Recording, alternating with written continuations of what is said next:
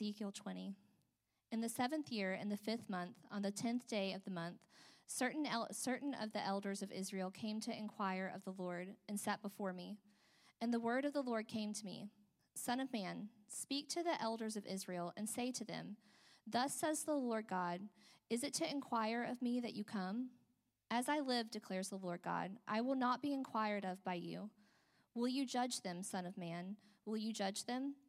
Let them know the abominations of their fathers, and say to them, Thus says the Lord God, on the day when I chose Israel, I swore to the offspring of the house of Jacob, making myself known to them in the land of Egypt. I swore to them, saying, I am the Lord your God. On that day I swore to them that I would bring them out of the land of Egypt, into a land that I had searched out for them, a land flowing with milk and honey, the most glorious of all the lands. And I said to them, Cast away the detestable things your eyes feast on, every one of you, and do not defile yourselves with the idols of Egypt. I am the Lord your God. But they rebelled against me and were not willing to listen to me. None of them cast away the detestable things their eyes feasted on, nor did they forsake the idols of Egypt. Then I said I would pour out my wrath upon them, and spend my anger against them in the midst of the land of Egypt. But I acted for the sake of my name, that is, it should not be profaned in the sight of the nations among whom they lived, in whose sight I made myself known to them in bringing them out of the land of Egypt. So I led them out of the land of Egypt and brought them into the wilderness. I gave them my statutes and made known to them my rules, by which if a person does them, he shall live. Moreover, I gave them my Sabbaths as a sign between me and them, that they might know that I am the Lord who sanctifies them. Verse 40, For on my holy mountain, the mountain height of Israel, declares the Lord God, there all the house of Israel, all of them, shall serve me in the land. There I will accept them, and there I will require your contributions and the choicest of your gifts, with all your sacred offerings. As a pleasing aroma I will accept you, when I bring you out from the peoples and gather you out of the countries where you have been scattered. And I will manifest my holiness among you in the sight of the nations. And you shall know that I am the Lord, when I bring you into the land of Israel, the country that I swore to give to your fathers. And there you shall remember your ways and all your deeds with which you have defiled yourselves. And you shall loathe yourselves for all the evils that you have committed. And you shall know that I am the Lord, when I deal with you for my name's sake, not according to your evil ways, nor according to your corrupt deeds, O house of Israel, declares the Lord. This is the very word of God. Amen.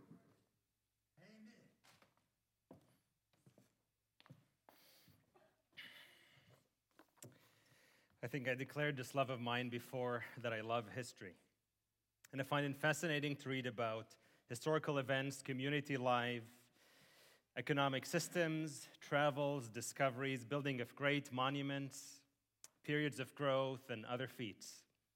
But every reader of history knows that there are also periods of decline, wars, exiles, rebellions, and the regress of many human systems of government. That's probably a big reason why, when my family came to know Christ, I loved reading the Bible, because it is a historical book, which interestingly mixes both narrative and poetry sometimes in the retelling of history. For example, several psalms are about Israel's past. Psalm 136, which we read together in tandem a few minutes ago, calls the people to remember the steadfast love of God and give thanks to him for the things he has done. But Psalm 106, which overlaps significantly with the chapter we have today before us, is a lament of the people's rebellion, and it calls on God to save them yet once more. These psalms and other historical passages oftentimes mention specific events and names like Joshua, Moses, Meribah, and Canaan. But the chapter before us today is somewhat unique in reciting Israel's history of rebellion for several generations. The only name mentioned in this chapter is the name of God.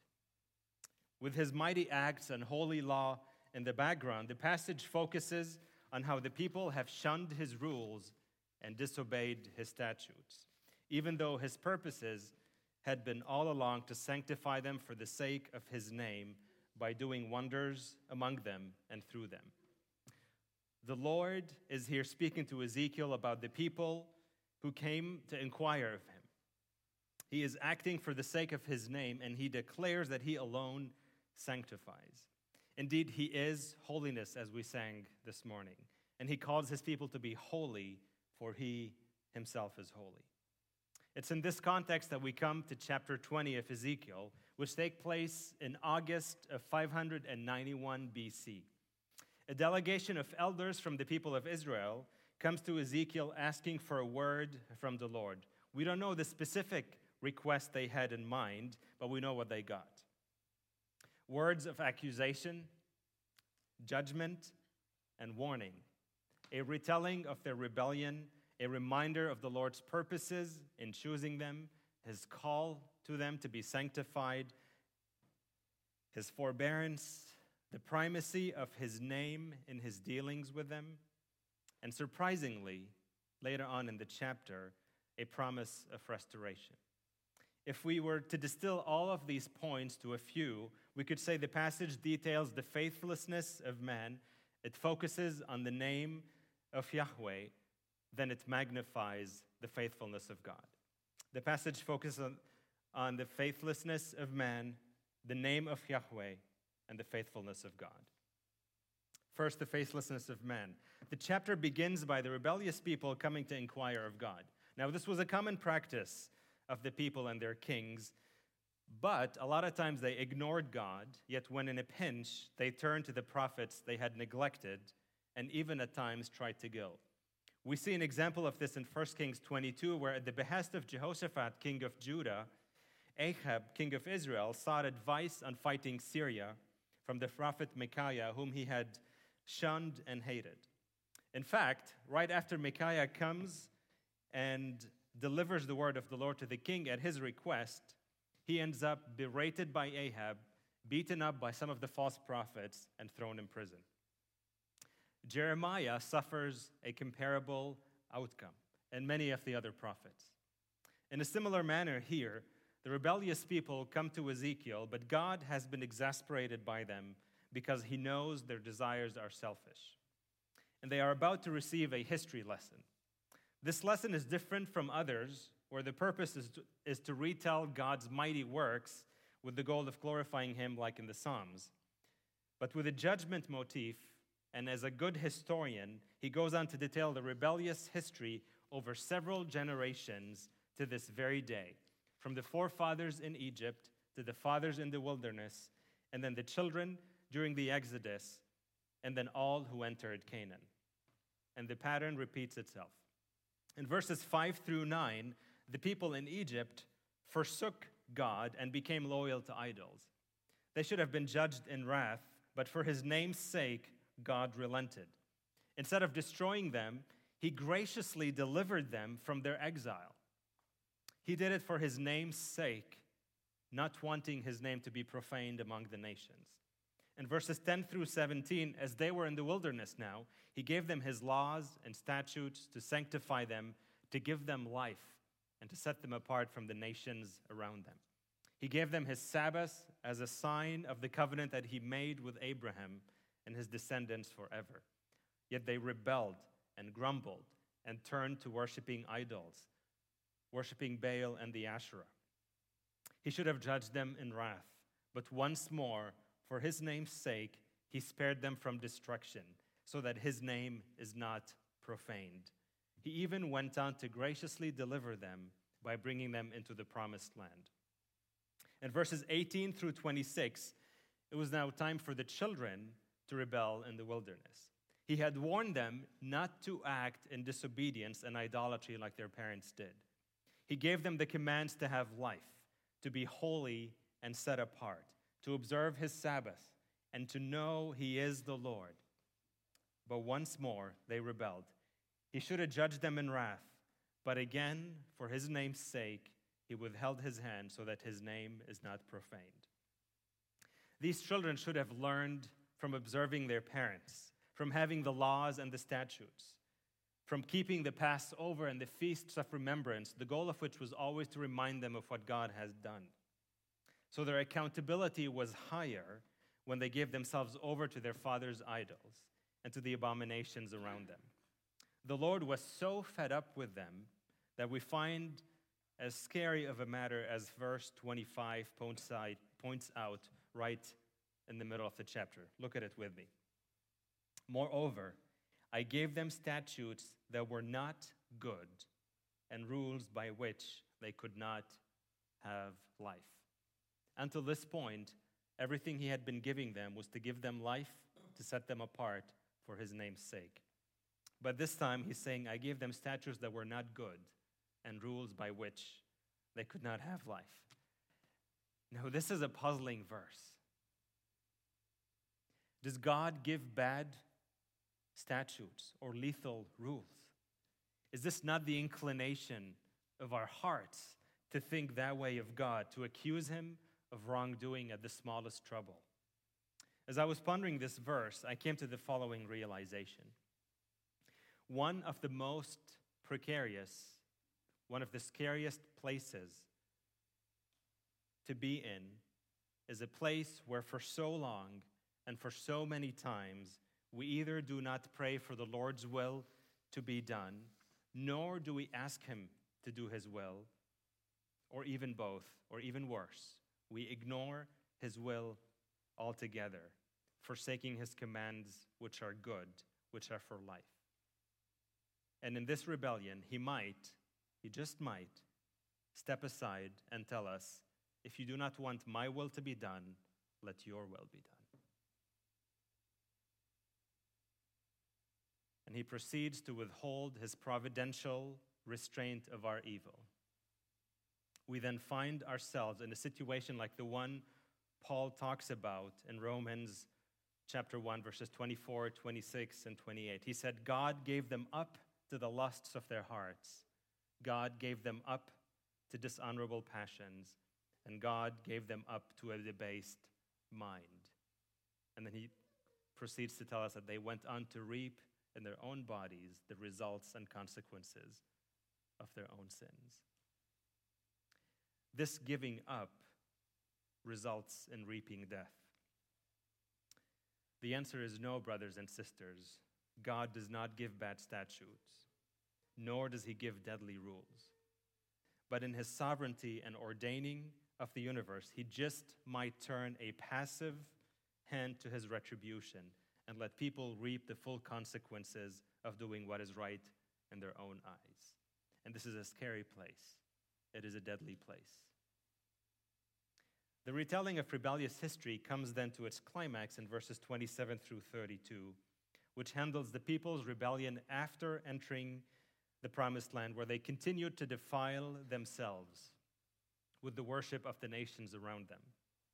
Instead of sanctifying themselves apart from the nations, they embraced their idols and performed even more egregious sins, like offering their children as a sacrifice. Their loyalty to idols was disloyalty to God.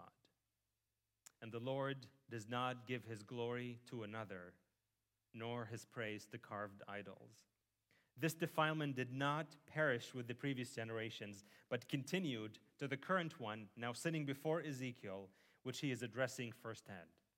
And Ezekiel is telling them, you have not heeded what has been written for your instruction and for your sanctification.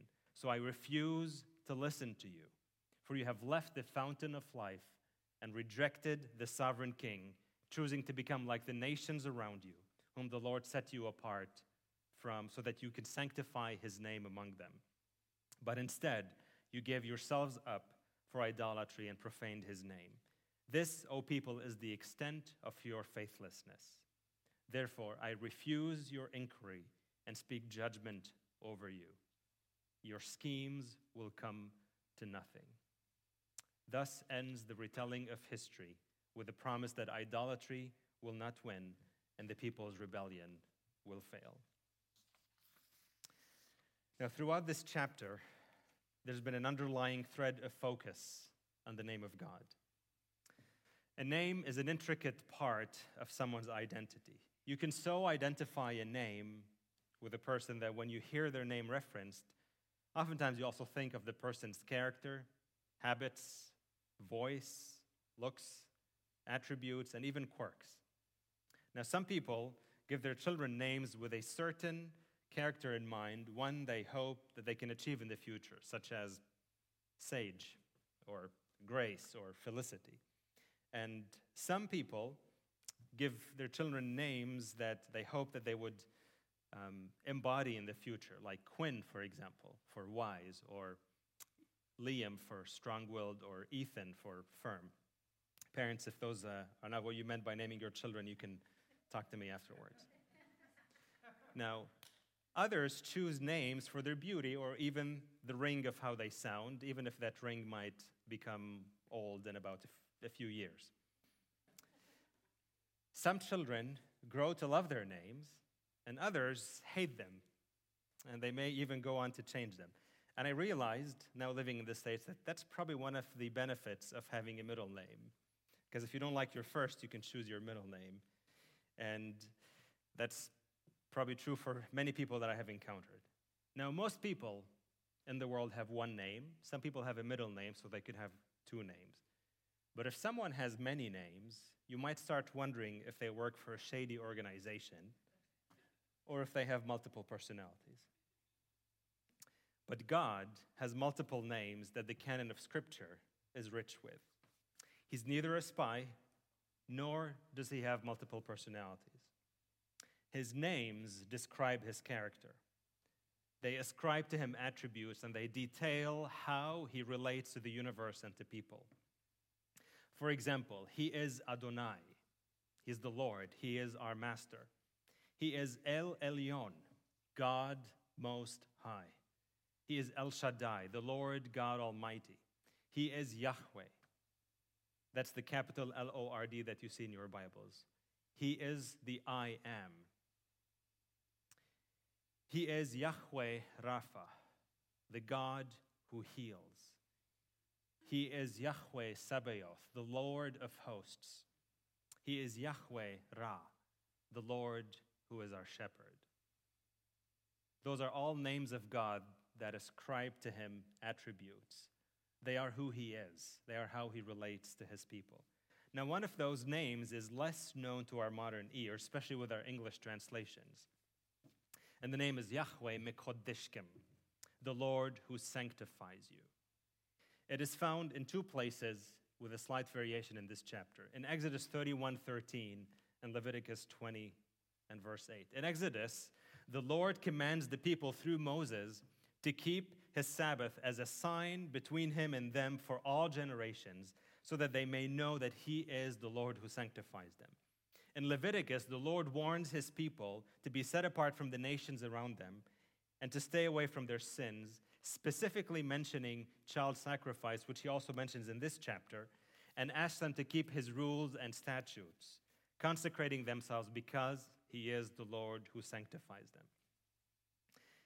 And here in verse 12, he says, "Moreover, I gave them my Sabbaths as a sign between me and them, that they might know that I am the Lord who sanctifies them. I am Yahweh Mekodishim." This is the Lord again declaring once more his purpose for his name to be the holiness of his people. We said earlier that this history lesson is unique in this chapter, and we see this in two ways. On one hand, there's absolutely no mention of people. There's no mention of Moses bringing them out of Egypt, of Joshua letting them go into the promised land. And on the other hand, the key focus is on the purposes of God and on the name of God. In fact, 4 places he said, "I acted for the sake of my name," in verses 9, 14, 22, and 44. And 6 times he says that they might know that I am the Lord, or that my name is the Lord. So 10 times he repeats in this chapter that he did all things so that his name is known. The Lord had promised great things for his people and had repeatedly called them to be holy so that he would do wonders among them. That's what he told them through Joshua. Consecrate yourselves, for tomorrow I will do great wonders among you. He gave them statutes and laws to walk in his ways, to find life and to be a light for the nations for his name. But the house of Israel rebelled against the Lord, beginning in Egypt, then in the wilderness, and kept doing so throughout their journey in the promised land, in the exile, and even after returning from the exile from Babylon, and as we know, throughout history until the coming of Christ. They even refused the rest that he had given them, desecrating his Sabbath, disregarding his commandments, failing to worship him, and profaning his name. You see, the purposes of the law and the Sabbath were both remembrance of his works and also signs of the covenant that he had made with them. In the same way, our worship today and our gathering together is a reminder of his works, of his covenant with us, and they contain a sign and seal of this covenant, namely, as we gather together to receive the word of God and the sacrament of the Lord's Supper, which is the sign of us belonging to the new covenant and the seal of our sanctification by the Holy Spirit. That we are church set apart from this world to do the purposes of our God and to be ambassadors for his name and for his gospel. This is why the Lord holds his name above every other name, because his name means his character. He is the Lord, Yahweh, the I Am, the Holy One, the God who sanctifies for the sake of his name among the nations. He does it not only so that his name is not profaned, but so that his name is proclaimed as holy. It's not only a negative thing, so that his name is not profaned, but a positive thing, so that his name is known as holy and glorious among the nations. So was there hope after Israel's rebellion? Is there hope for us today in our rebellion? We who are quick to forsake him for the sake of another. I offer you that, yes, there is. It is found in none other than God himself, who works all things according to his purposes and for the sake of his glory. He acts for the sake of his name among the nations. One time he saves from bondage, the next he is long-suffering and averting his wrath. He then chastises and purifies so that the people may know that he is the Lord. And finally, he will remind them of their evil ways, but also abundantly grant them his mercies by restoring them and not repaying them according to those same evil ways. The Lord's name is holy. It is holy, holy, holy. God is holy in and of himself. People are not holy, and we depend on him for holiness and sanctification. He commands us to be holy, but the mind that is set on the things of the flesh cannot please God. Without holiness, no one can see the Lord. So what is the remedy? We cannot do it in and of ourselves, but praise be to God, who has regenerated us by the Holy Spirit, who inhabits us, who empowers us with the ability not to sin, and tasks us with holiness so that his name is not profaned. In Christ, we have truly become free from our bondage to sin and to the flesh. We have been set apart, which means we have been sanctified for the works he has prepared for us. And this is the purpose of God that underlies this part of Ezekiel. It was for his name that he called Israel out of the nations and us out of the world, to be a remnant for himself, not to insulate ourselves with his blessing and to stay inside a cocoon and relish in the blessing of God and keep it for ourselves, but to be a conduit, a vessel for his mercy and grace to the nations, and a place of manifesting his holiness among us. He does all things for the sake of his name, and he has made us his people for his glory. Let us then consecrate ourselves for the will of God, because he wills our sanctification, and that's why his name means his purpose. He is the Lord who sanctifies, and he is faithful to do it. In truth, he is so faithful that after 32 verses of citing rebellion, we have one of the greatest passages of restoration in Ezekiel, maybe even in the whole Old Testament. This promise comes against the flow of the story. Up until this point, it was all about their rebellion and them deserving his wrath.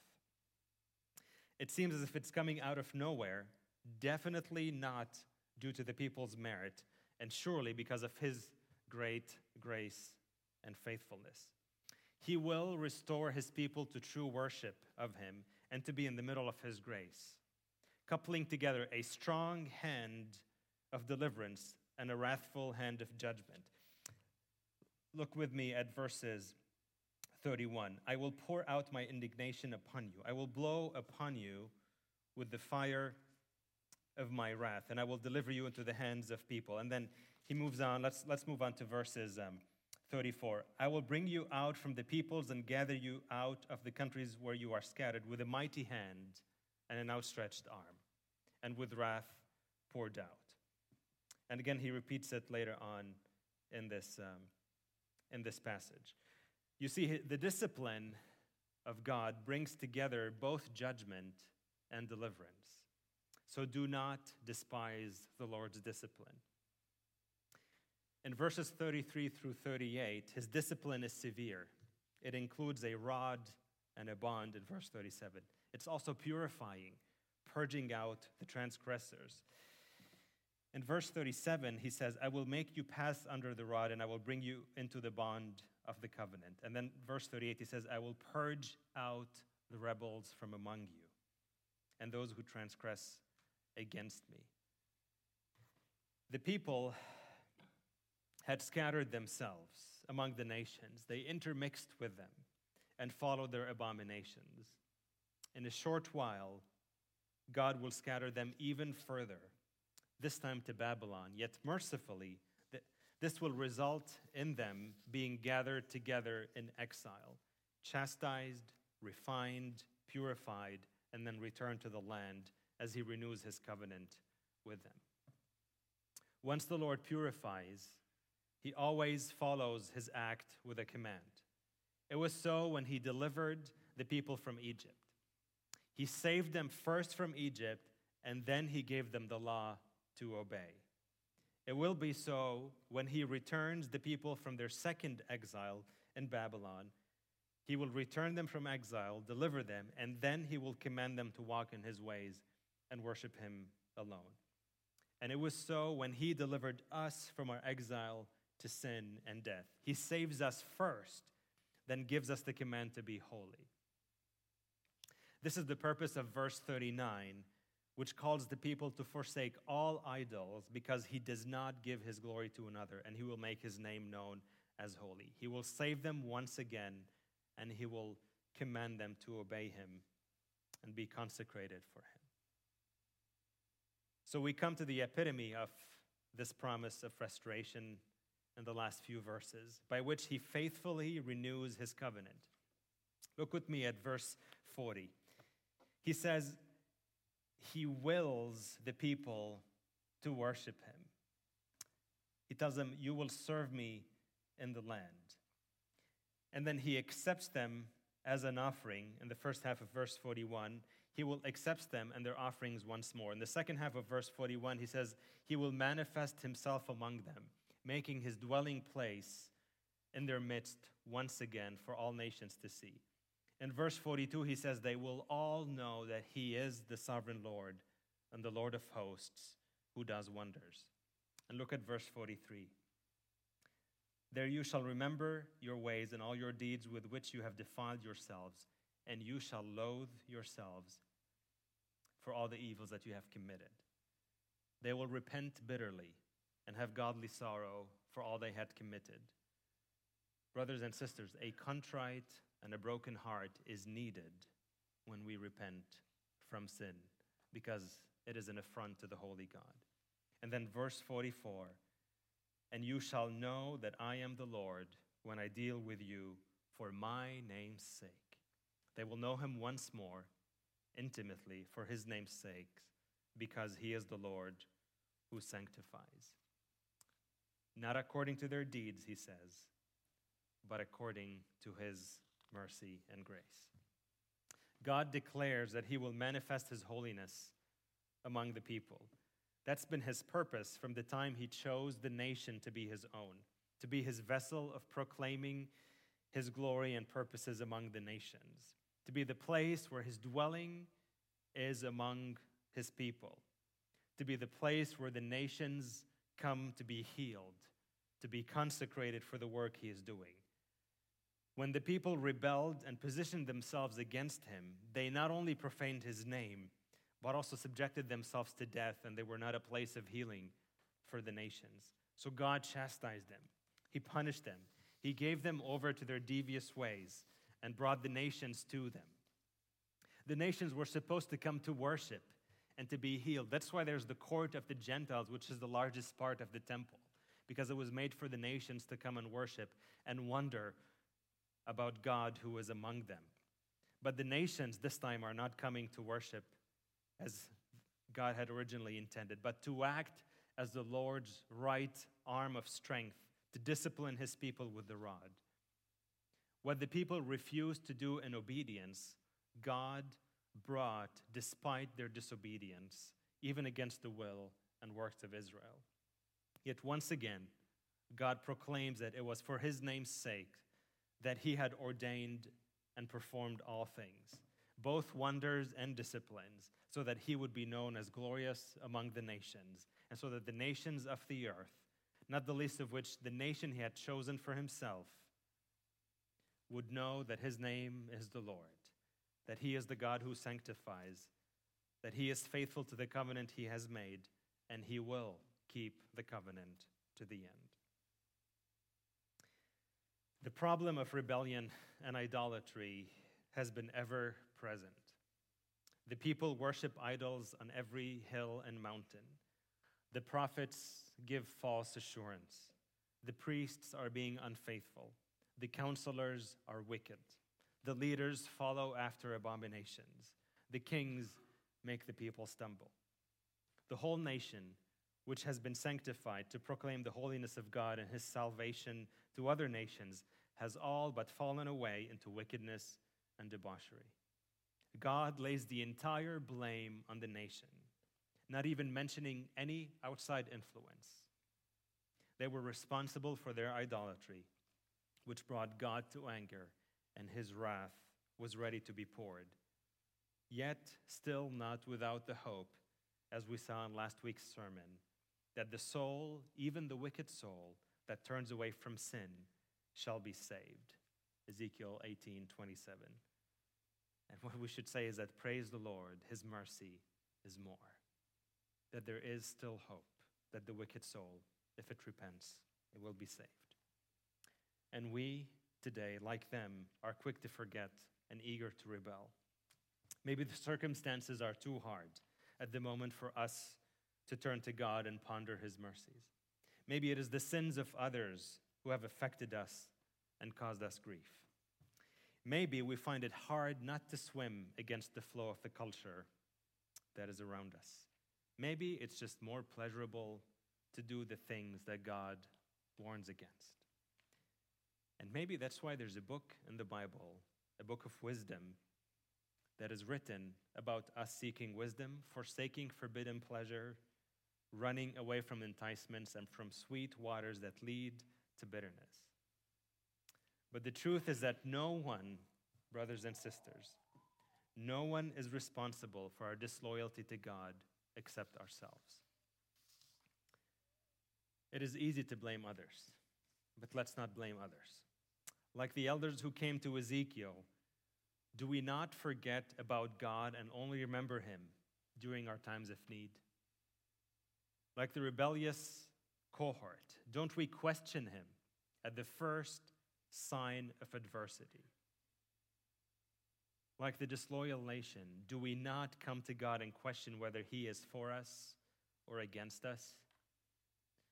Rather than asking if God is for us, the question should be, are we for the Lord, for his name, for his glory, or are we against him?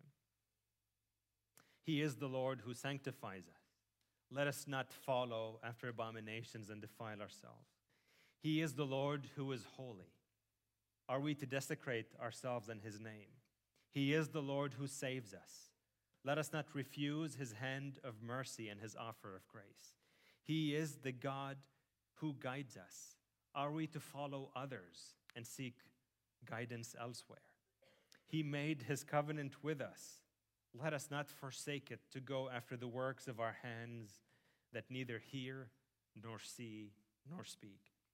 He has to be provoked to anger to show his wrath. Are we ready and eager to cause him to anger? He disciplines those whom he loves. Let us not refuse the discipline of the Lord. He gives life. Why are our feet so quick to shedding blood? He remembers his promises. Let us not be quick to forget his goodness to us. Martin Luther says our hearts are idol factories. Why? Why do we forsake the source of living water and run after waters that do not quench? Loyalty to idols, loyalty to anything else except God as first and foremost in our lives is disloyalty to God. And I think it is because we want to be ultimately the masters of our own destiny. We want to be arbiters over ourselves. We do not want limitations or rules or laws. Sanctification is hard work. It's always been. God did not promise to have an easy life for us. The path is narrow. Paul himself laments this difficulty in Romans 7, and he says, "Woe is me, who will save me from this body of death? What I do not desire to do, that I do. And what I desire to do, I cannot do. Who will save me?" The answer is, praise be to God through Christ Jesus our Lord. He is the one who sanctifies us. The hardness of sanctification does not undermine the glory of its fulfillment. It magnifies it. The harder a race or a climb is, the more glory there is at the end of the race or the top of that climb. Sanctification is hard, but at the end of it, there is eternal glory that will be revealed in us and through us. And we have Christ and the Spirit on our side, guaranteeing that he who is with us is stronger than he who is in the world. He is for us and ready to complete his work in us. As we near the end of our meditations today, I want to share with you this story that I love from Joshua chapter 5. The people had just entered the promised land and celebrated their first Passover. The Lord had been gracious to them throughout the rebellion, in his salvation, sustenance, strength for 40 years and even more than that, and defending them, even as they had been rebelling against him. Now Joshua is the leader after Moses, and he's leading them into the promised land, and they are making their way up to Jericho, the great fortified city of the Philistines, and they are about to have their first conquest inside the promised land.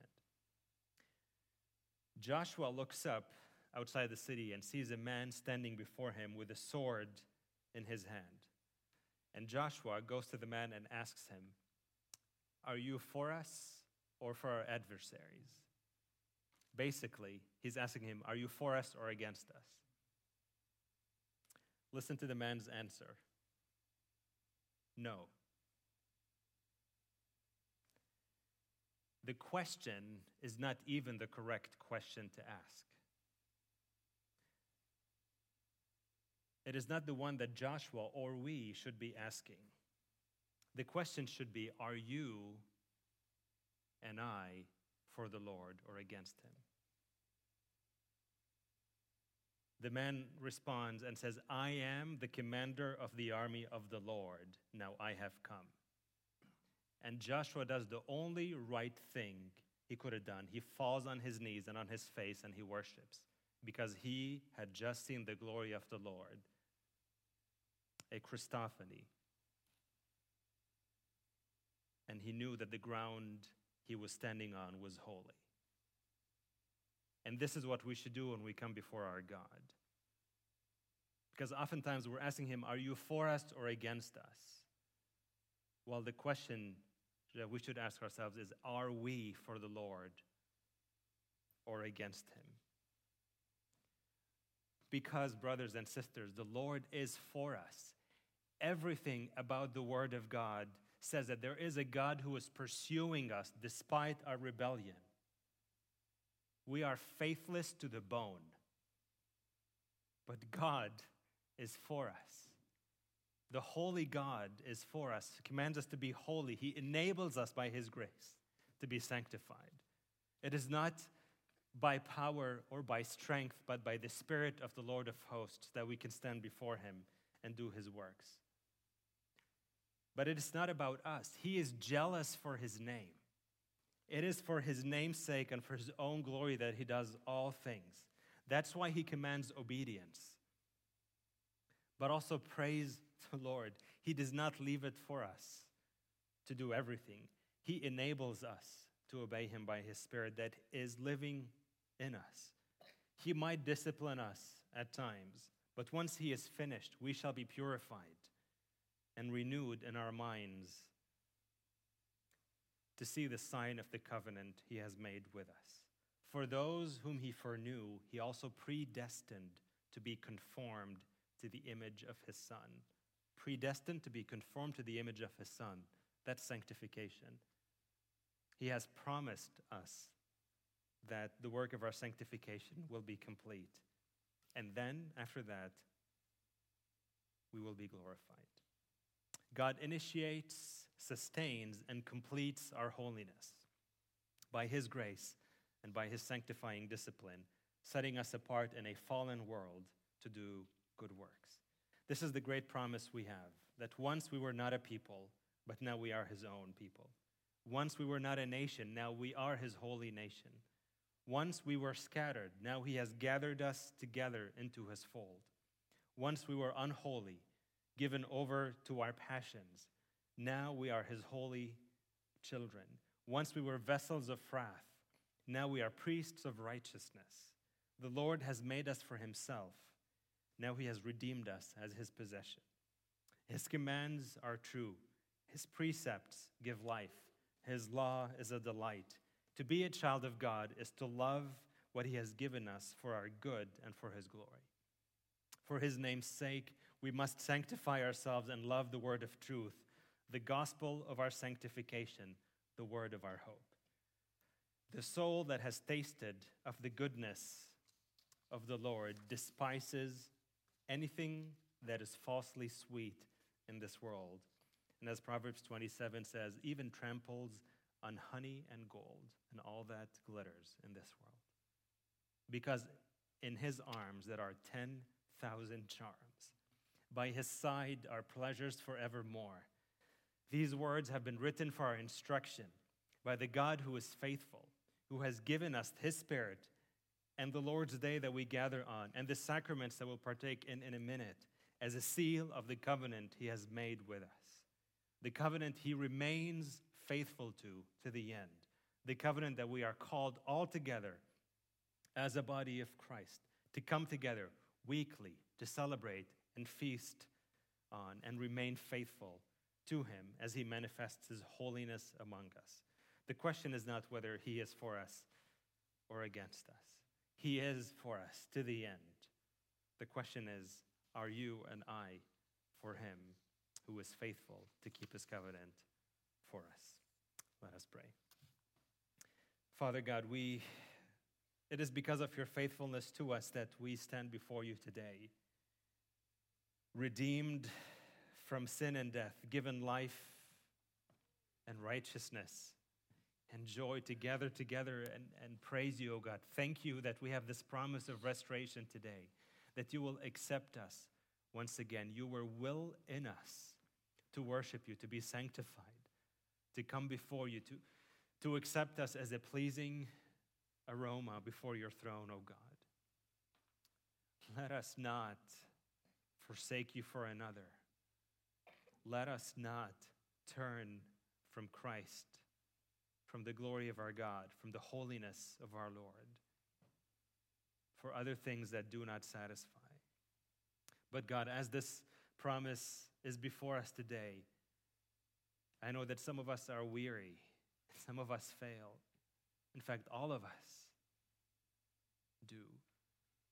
Remind us, oh God, every day of our lives that we belong to Christ and that in Christ we have 10,000 charms, that we have the promise that you have predestined us to be conformed to the image of your Son. And those whom you have predestined, you have called, and those whom you have called, you have justified, and those whom you have justified, you have glorified. And because of that, nothing and no one can separate us from the love of God in Christ Jesus our Lord. Let us be active in our sanctification, O God. Let us run after the one whose name is holy, holy, holy. And let us remember the covenant that you have made with us, that you keep it to the end. Empower us by your Holy Spirit, O God, to renew our vows to you and to worship you in spirit and in truth, and to keep our end of the covenant, not by our own strength or by power, but by your Spirit that inhabits us, so that God alone may receive all glory and honor, so that his name would be magnified and glorified in Christ Jesus and in this church, now and forever. In Christ's name, amen.